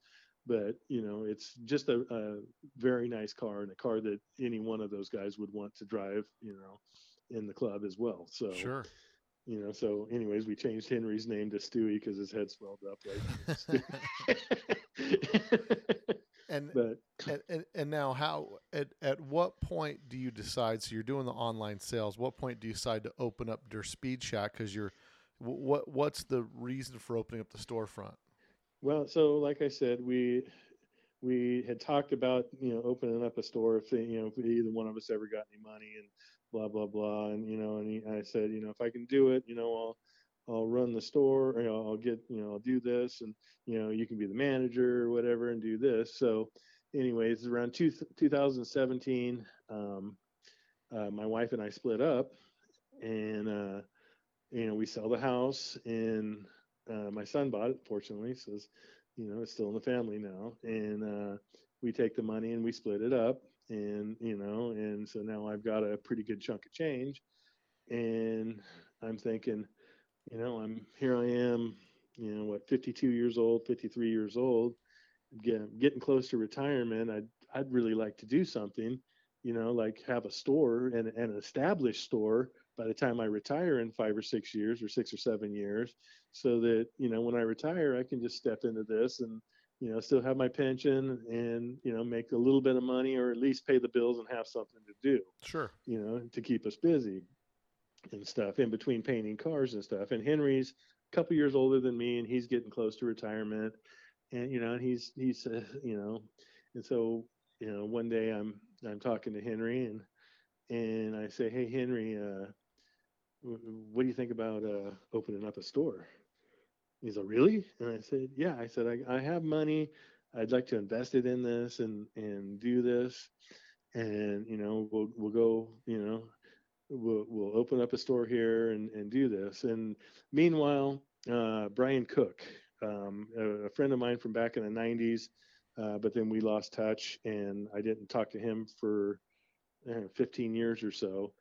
And he's over there looking at Henry's car at the Buggin one thing in 2017, Yeah. and I go up and I see him, and I haven't talked to him in a while, and he's talking to Henry, and I walk up, and he goes, oh, here's the dude that painted it right here. And he looks up and he goes, Randy? What's up, Brian? You know, and so we start talking, and he owns a tire shop right here in Fullerton, Yeah. and on Euclid in Commonwealth. And so he says, and I got the building in the back, you know, and he's telling me this. He says, I'm thinking about opening up a Volkswagen store, you know, here, a service area, and you know, and selling parts and stuff out of here. And I'm all, oh, I said, well, you know, I still have my empty dealership, right? Sure. And he says, no, I didn't know that. And so we start talking, and he says, yeah, I'm gonna name it Murphy's after my dog, and this and that and the other. Do you wanna go partners on it or anything like that? And I'm like, yeah, let's talk about that. You know, so we go on, and then, you know, we start looking at the building and stuff, and you know, I just kind of had a bad vibe, you know, that this didn't feel right. It's nothing against Brian or anything like that, because he Hmm. and I are still really good friends. I really like the guy, and stuff. But I just, something didn't feel right to me, and I just thought, I really want to do this on my own, Yeah. and I don't want to be partners with somebody because it always ends on a bad note, in Sure. a lawsuit. I said I want to do this on my own, and so I go to Henry. I had gone back east to with Alex from ISP because he has a house in Pennsylvania, and every 2 years there's the Type 3 invasion that's all over a different spot every 2 years, and he said, and this time it was in Alabama, and he says, hey, let's fly back to Pennsylvania. We'll drive my square back from Pennsylvania to Alabama to the show, and then drive it back, and we'll fly home. And I'm like, all right. And so, and right about this is all about the time that I'm, talking about opening up the shop. And so while we're driving, we got a 12-hour drive. So I'm, ask Alex. I say, hey, dude, I'm thinking about doing this. And, first thing Alex says is, don't do it. Don't do it. Don't do it. I'm telling you right now, don't do it. And I said, I got to, dude. I feel like I'm missing, like this is something that I have to do. And he says, don't do it. And I'm all, nah, I got to. And he says, if you're going to do it, just promise me this.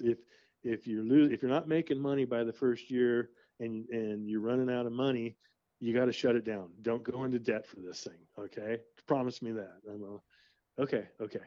And so, we're cruising along and, having a good time, and, spend 3 days in Alabama, and I get chiggers all over we both get chiggers all over my leg, Yeah. all over each, our legs and stuff. So, those things are miserable too. If you've never had them, they're miserable. And, we come back, and I call Henry up, and I said, hey, Henry, I don't want to be partners over there. Let's go on our own. Let's go find a place. So we find a place right down the street from Murphy's, and we start, I lease the building, and we go in, we start renovating it, getting it ready, and and we opened a couple of days before Murphy's did, and and then immediately the Volkswagen community, for some reason, it has to be this guy or that guy. It can't be both. It has to be one or the other. Right. Don't go here. If you go there, you're a traitor. Yeah. Yeah, and we only support this guy. And so, so I mean, here it is. I've got DKP and DKK, both backing me, and he's got some, a bunch of the other guys backing him, and and I'm trying to stay out of his business because, because I'm still friends with you, Brian, and I just needed to do this on my own. I can't, and I didn't want to be partners with anybody. And he's like, yeah, that's cool, dude, no problem, and but like I said, everybody else in the Volkswagen community is trying to, it's one or the other, and it's like, dude, we can both survive. Yeah, it's super weird how this happens like that, Yeah, and he's basically doing service work and selling parts, to the people and installing them for them. And I'm going after the do-it-yourselfer guy. I'm, the guys that don't want it installed, that want to do it themselves. And and so, he and I are both cool. We're still talking, every week or so, seeing how each other's doing. And it's like, dude, this sucks. And in the meantime, I've talked to Steve Makepeace, because he and I have been friends for years too, from Bill and Steve. Sure. And he's like, what did you open that store for? You should have never opened that, man. Why didn't you talk to me? I would have told you, don't open this place, I'm like, I had to do it, dude. I have to get this out of my system. Otherwise, I'm going to be 70 years old going, man, I should have done that. But there's something to be said for that, right? Like there's a desire in you to try to do it. Yeah, and something will never sit right if you never try it. And you don't really, everybody, all of us, especially the contractors and stuff that we're out here, we're like, well, this is easy. There's plenty of people that need this work done. I start doing that work, and now I do enough work where I'm making money. And so we think the VW business is the same way. But the problem is, if you're in the parts business, you don't realize that what everybody wants is they want to buy it as cheap as possible. And 100%. and what they want to do is buy it at an online price where they don't have overhead attached to it. So they want to get it where a guy's marking it up 10% and he's never touching it. And they want you to warranty it. Yeah. and it's like they want the best of both worlds, and then they want it in stock. So then you got to try to figure out what is it people need us to have in stock so that they'll come in here and buy it. And then here, when you got some great deals sitting here, you watch people go online and get hosed. It's like, well, one of the things that I see always sells more than what they go for brand new is Berg shifters. It just boggles my mind that people sell Berg shifters used for more than what they sell for new. It's the most ridiculous thing ever, because I'm like, can't you just call Berg and get a shifter? They're not that much money. Like, where are these people getting these crazy prices from? Dude, I would go and buy Berg shifters brand new, bring them into my shop, mark them up $30, and I'd be selling them. Yeah. And I'm like, dude, why did you just call Berg? Yeah, but it's just such a weird thing. But you get the shop going, and then right as soon as you open a shop, then all of a sudden it's like you joined a club you didn't know you joined, and you're now, like you said, it's either this guy or that guy, and they can't support both. And then one guy will get mad and say, well, if you buy any stuff from him, I'm going to be upset with you. It seems so childish, versus like if everybody just focuses on what they want to specialize in, then everybody can be successful. And then even still, I'd go down and I talk to Larry at Pure Sight Parts, and and he'd say this, dude, what did you open this for? I mean, you should have asked me. And I said, I just want to break even, dude. I want something to do in my retirement. He says, well, that should be doable, but you got a lot of competition to just slinging empty parts and whatever else you're doing. And I said, yeah, I know, but I had to get it out of my system, and he's like, yeah, because it's a tough business, I mean, getting people to come in, getting them to get off their ass to come down. Right. And, I mean, I don't know about you, but when I was younger and still today, I want a part, I want to go see it. I want to put it in my hand and see if I want to deal with this thing or if I want to look for something better. Yeah, I think it's a generational thing, because we like to go into a place, we like to be able to pull in and buy something wherever we're going, and talk to somebody and get their experience on, and what people have said about it and stuff firsthand, and like you said, and this, and nowadays they want to buy it online, have it shipped to themselves, and then decide if they like it. And if they like it, fine. If they don't like it, ship it back. And it's like, don't you?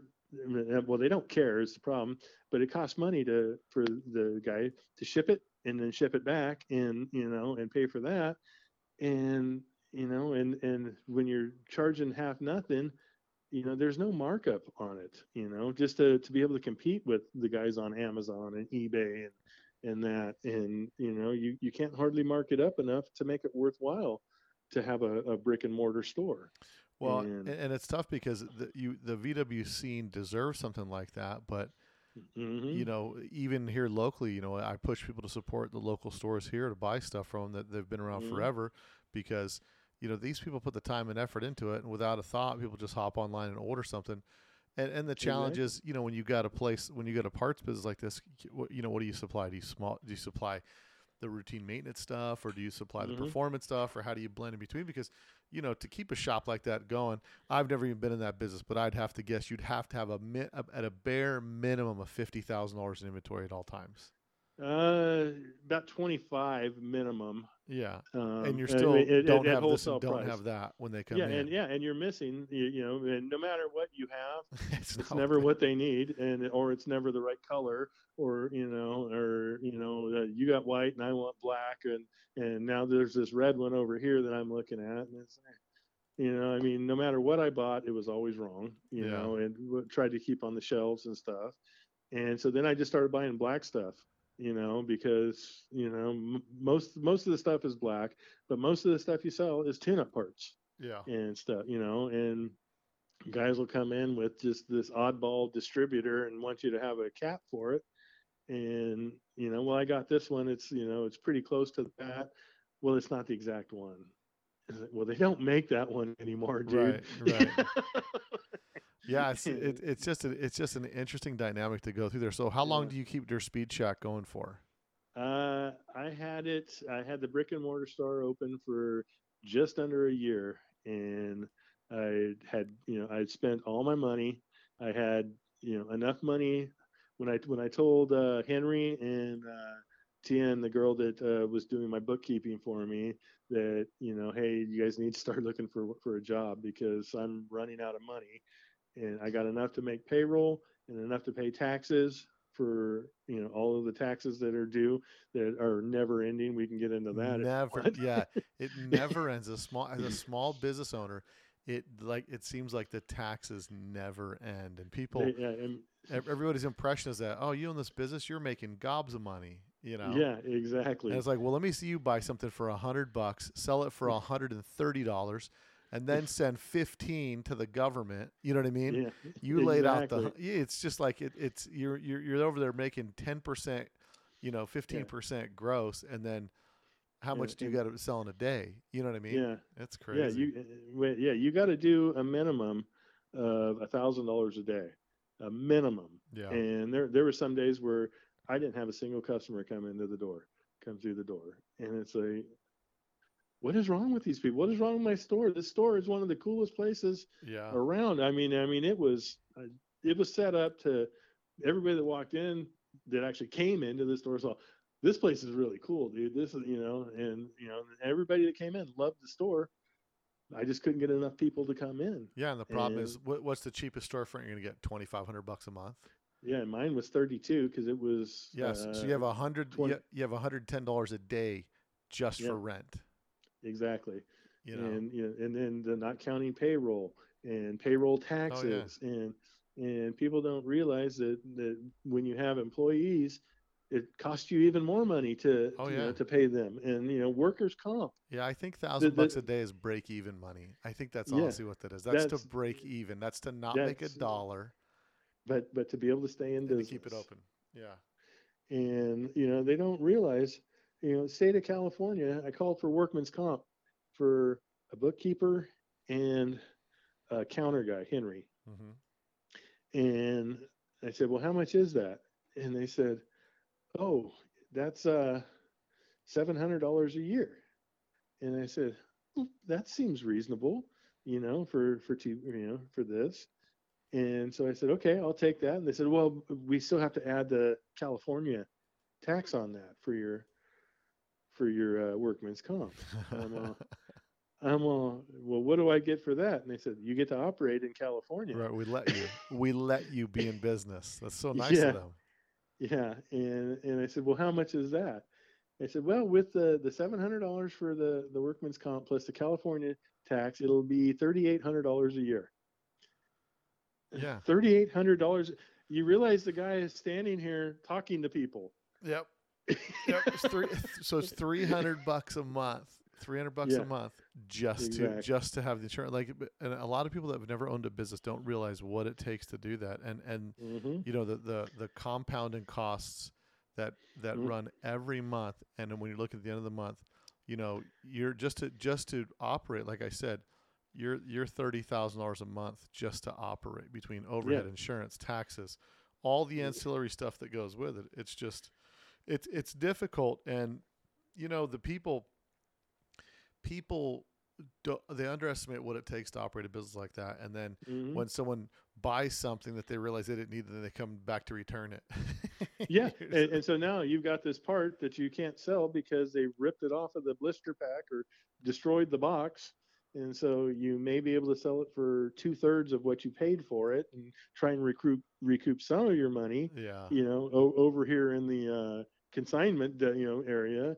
And, and they don't understand, that, when you order that, there's a reason I said you got to pay up front, because if I don't stock it, it's a part that I don't stock, and and it's a special order, and there's no returns on that. Well, they always want to return something, Yeah. and it's like, dude, okay, so now I got $500 worth of crap that I'm never going to be able to sell because nobody's ever asked me for that part in my life except for you.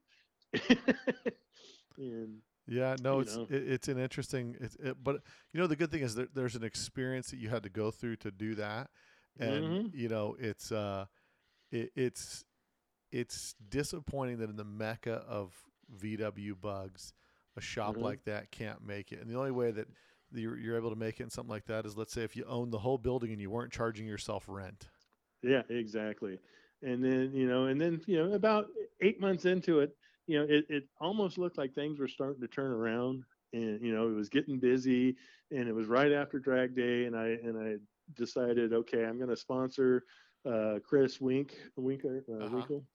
Winkowski, and I'll give him some parts or whatever, and he wants to run my stickers and this and that, and he pulls out of that thing just doing sky high wheelies, and business started booming right now, because I mean the guy is a great guy. He's a really super nice guy, and and he really pushed the business. Every time he got an opportunity, hey, shop at your Speed Shack. Just he's Right, doing the right. right thing. And business started picking up, and pretty soon every car in the on the strip wants to run my stickers on their car and stuff. It's, not even asking for anything. They just, I had a really cool logo. It Oh, I was, got it. I have Chris's white 69 bug, so I bought yeah, that from him, and it has a Der Speed Shack sticker on the bottom. and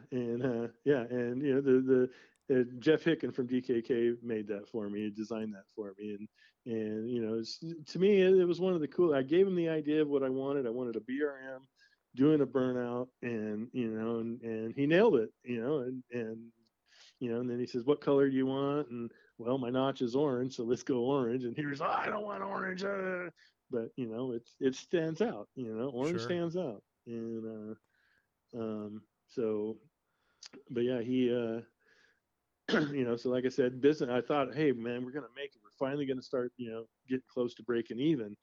And then things just kind of tailed off. There was no drag races. There was nothing No, this going is on. COVID hits, and then it's just like, Well, no, I'd closed a year before COVID hit, so yeah, COVID had nothing to do with me.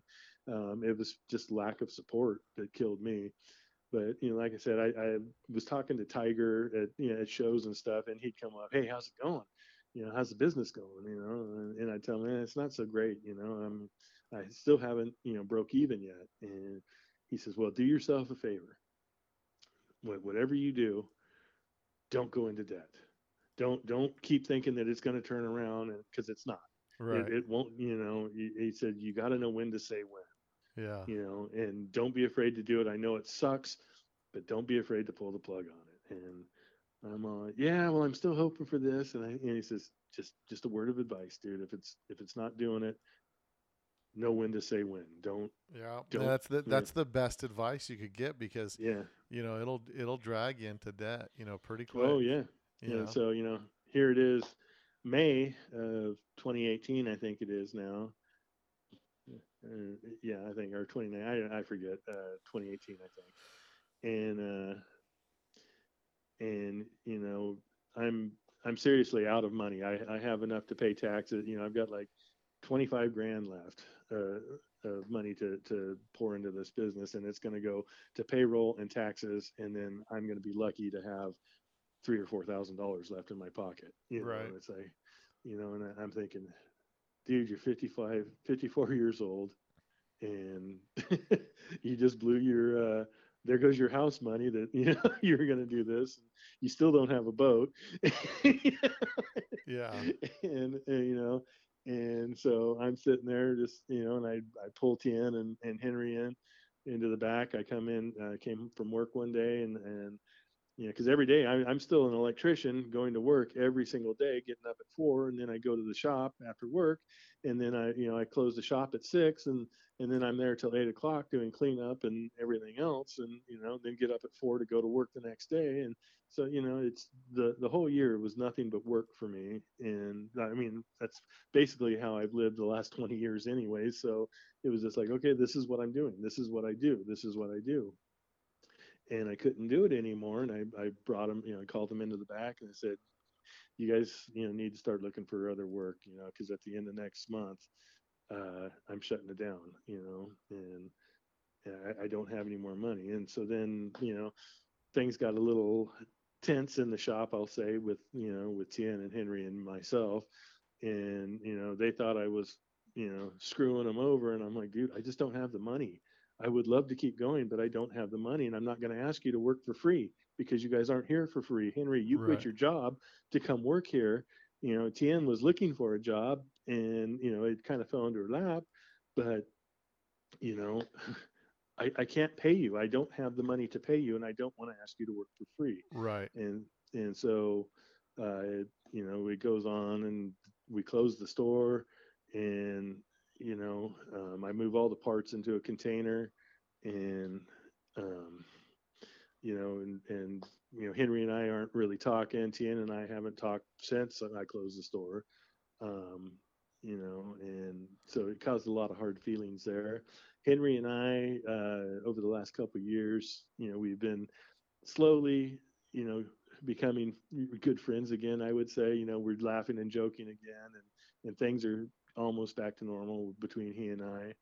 Um, and I really hope we get it back together because we are good friends, and I that's really do. and that's the tough thing, anytime you do something like that with friends, there's this, Yeah. there's really so much money that goes out of pocket into that to make that Hmm. happen, and sometimes people don't really realize it when you're talking about tens of thousands of dollars to keep Yeah. the place afloat.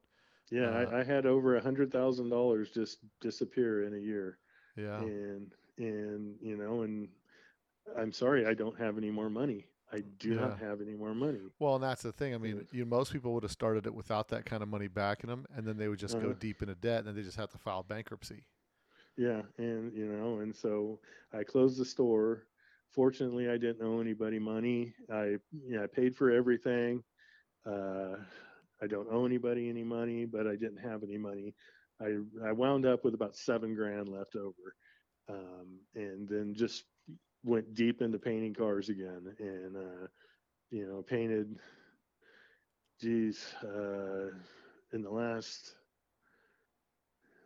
3 years, I've probably painted 10 or 12 cars. Yeah. And the good news is I did get my boat. Oh, that's awesome. And but I mean that's basically was my life. I worked my ass off during the day, and then came back after work and painted cars. And my girlfriend is like, "Why are you always there?" Because I need the money. I need to feel like I have some of my money back. Yeah, And and it's the craziest part is it's like it's that much easier if it's just you. You know what I mean? yeah, Like, 'cause yeah, it's yeah, unfortunate, and in that type of business, all you can do is promote it the best you can and hope that people come in, call you when they need to order something, and yeah, it's difficult to find unless you're manufacturing something no one else carries. It's difficult to find somebody that will be able to yeah. something that'll set you apart from everyone else. Exactly. And I mean, and it was like I said, it was a good experience. I mean, it was hard on the wallet, but I mean, we had a lot of fun up until the end. And but like I said, it was an expensive life lesson for me. Yeah, and I think And and as much as it is, it's something that you had to go through to at least know that you don't live your life with what ifs. yeah, You know. exactly. And that's exactly it. So, I closed the store. I still sell parts online, uh, but people want to email me and for a $3 part. Yeah. It's like, dude, it's going to cost you $8 to ship it. Well, you can't give me free shipping. Right. How much profit do you think is in a $3 part that I can pay for $8 shipping? Yeah. No, it's no such thing as a free lunch in this world. You know. Yeah, and so it's unless it's somebody wants something that's worth it to me to pull away from painting the car.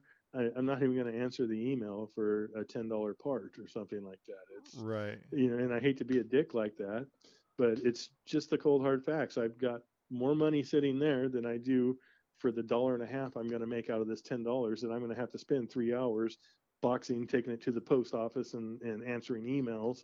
There $1.50 just ain't worth it. Order Yep. something else. I mean, try and support these businesses that are struggling and trying to make it. But like I said, people, I need this spark plug. You don't need 4 of them. You only need one. Yeah, I just need one.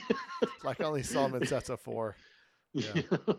Oh, is this you again? I only sell them in sets of 8. Like you have to. Yeah. Yeah. No, And you got. it's definitely a tough road to hoe. And so the lesson we can learn from this is like take the time to support your local shops. Do what you can. That's your number one. I mean, because even still to this day, I still have my MP buy-in, but if it's a Saturday, I go down to Pierside Parts. I support Larry, and and I buy parts from him, and I don't ask for a discount because that's not what friends do. Right. It's You that's support their not supporting your business. friend. Yeah, supporting your friends is paying the price, because the price they have on that part is what it's going to take them to actually keep the doors open, Right. and maybe have enough to take his wife out to dinner or something. I mean, there's not a huge markup in the parts business for Volkswagens, and people just don't seem to realize that. They don't seem to what they really don't seem to realize is that we have to pay for those parts, and Up front. and they think that Impy's giving it to us, or whoever you're getting it from is just giving it to you to sell for them because it's got their name on it. It's like, it doesn't work that way. Yeah. If you are damn lucky if you can make 30% on a part, and 30% barely covers. Yeah. 30% gross doesn't pay for. I mean, you got to it got to keeps take out 10% of Yeah. your profit, 10% of the profit just for overhead. Yeah, if you're lucky, that's it. Yeah. And then and then the taxes that you have to pay on everything. Like I said, it's every time I felt like I was getting $1 ahead, the governor would call and let me know that I owed him more money.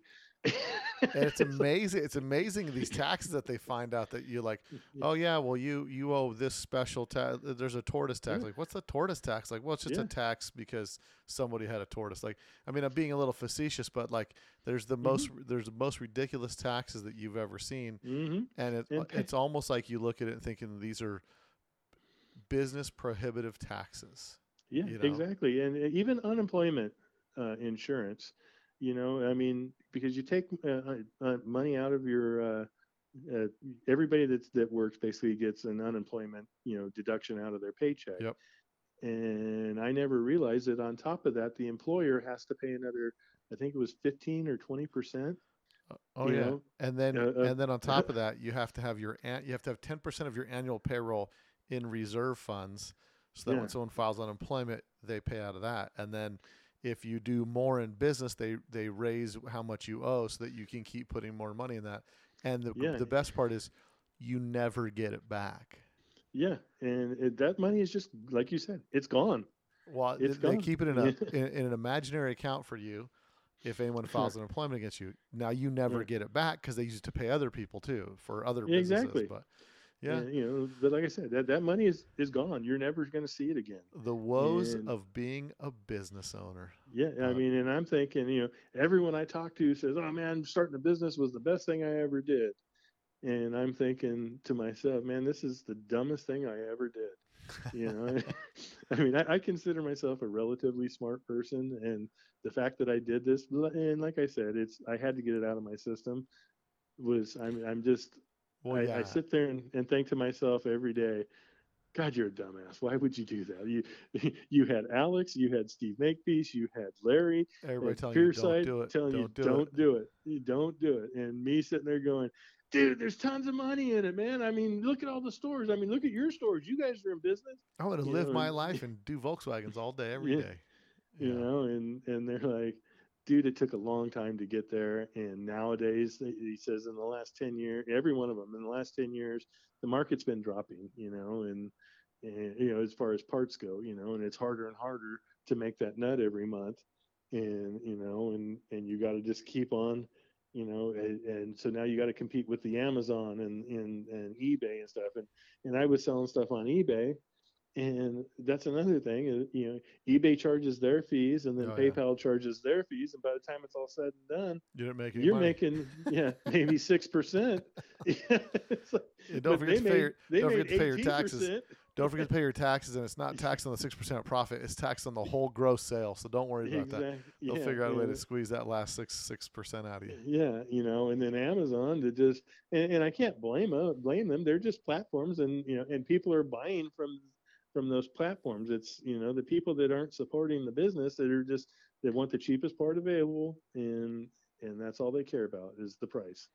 And so, but it is what it is, and, Well, and it's Randy, we learned a lot on this podcast. We learned a lot about your history, and we learned a lot about about what I hope I didn't bore you too much with my story. what to do and not to do when coming to deciding to open your own business. But before we wrap up, anybody you want to give a special thanks to, or anybody like that that we can that you can do?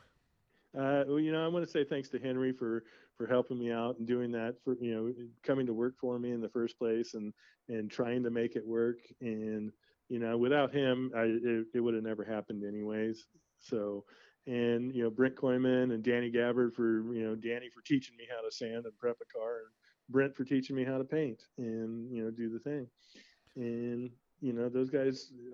And all the guys from from the clubs and stuff that are I'm friends with all of them, and they still even still ask me and hang out with me and do all this stuff because even through all this shit I've tried to maintain the friendships with them and stuff. So that's it. When it all comes down to it, man, it's all about the cars and the people. That's it. And without that, why bother doing it? It's if you're not going to be friendly to people and hang out, then just go hide in the corner and sell your car. 100%, man, 100%. Well, shoot, I appreciate you for coming on the podcast, man, and I look forward to meeting you in person at the next event that I see in Southern California. All right, well, and I'm going to try to get to some Vegas stuff in the next year or two and do that too. So you got it. So right on. So cool. Thank you for having me. Thanks, man. I appreciate you, brother. All right. Well, have a good night. You too. Well, I hope you guys like that podcast.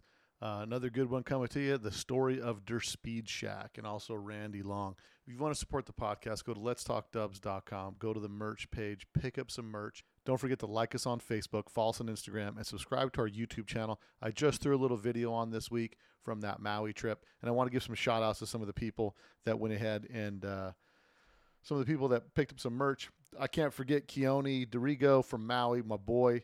Keone, shout out to him for setting up that whole Maui thing and also picking up some merch. Kenneth Luttrell, I met him at the Spring Bug around me. He's out of Northern California area. Kyle Beckley, and he's living out of Clackamas, Oregon right now. So he picked up some merch and used to live here about 11 years ago and had George do some work on his car. So shout out to you guys, man. I appreciate all you guys for listening. I look forward to putting on some more podcasts. Like I said, this week I'm going to be at Volks Jam. If you guys are going to be out of Volks Jam, swing by, say hey. And until next week, guys, later. A Volkswagen is a nice station wagon to have around the house. The 1974 Volkswagen, covered by VW Motors Security Blanket.